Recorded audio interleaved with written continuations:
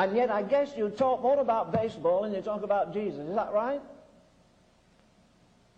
Do you know how you need entertainment? Or any of us, you only need entertainment when you've lost the joy of the Lord. Listen, are you just a Sunday morning Christian? Do you live and move and have your being in Jesus Christ every waking moment of your life? Has He got your thinking?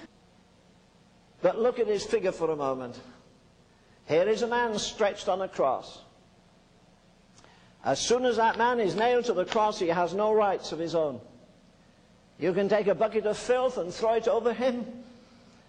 You can take a stick, if you like, and break his legs. You can have a game of pitching rocks and you knock his right eye out, I'll knock his left eye out, and so forth. He's no rights. He can be battered and bleeding and broken. I remember going through India, there were birds that were this height from the ground.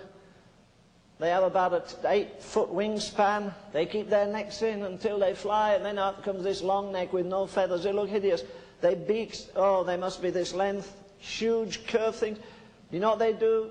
They go onto the arms of the cross as the light comes up, daylight. And those big hideous things reach down and peck out the eyes if they're still there, and they tear the body. And it becomes bloody, and the entrails run out of the man, and the blood runs on the ground, and the dogs come out of the city to drink of the blood. Even a woman who saw a son or husband crucified would never go back in the morning.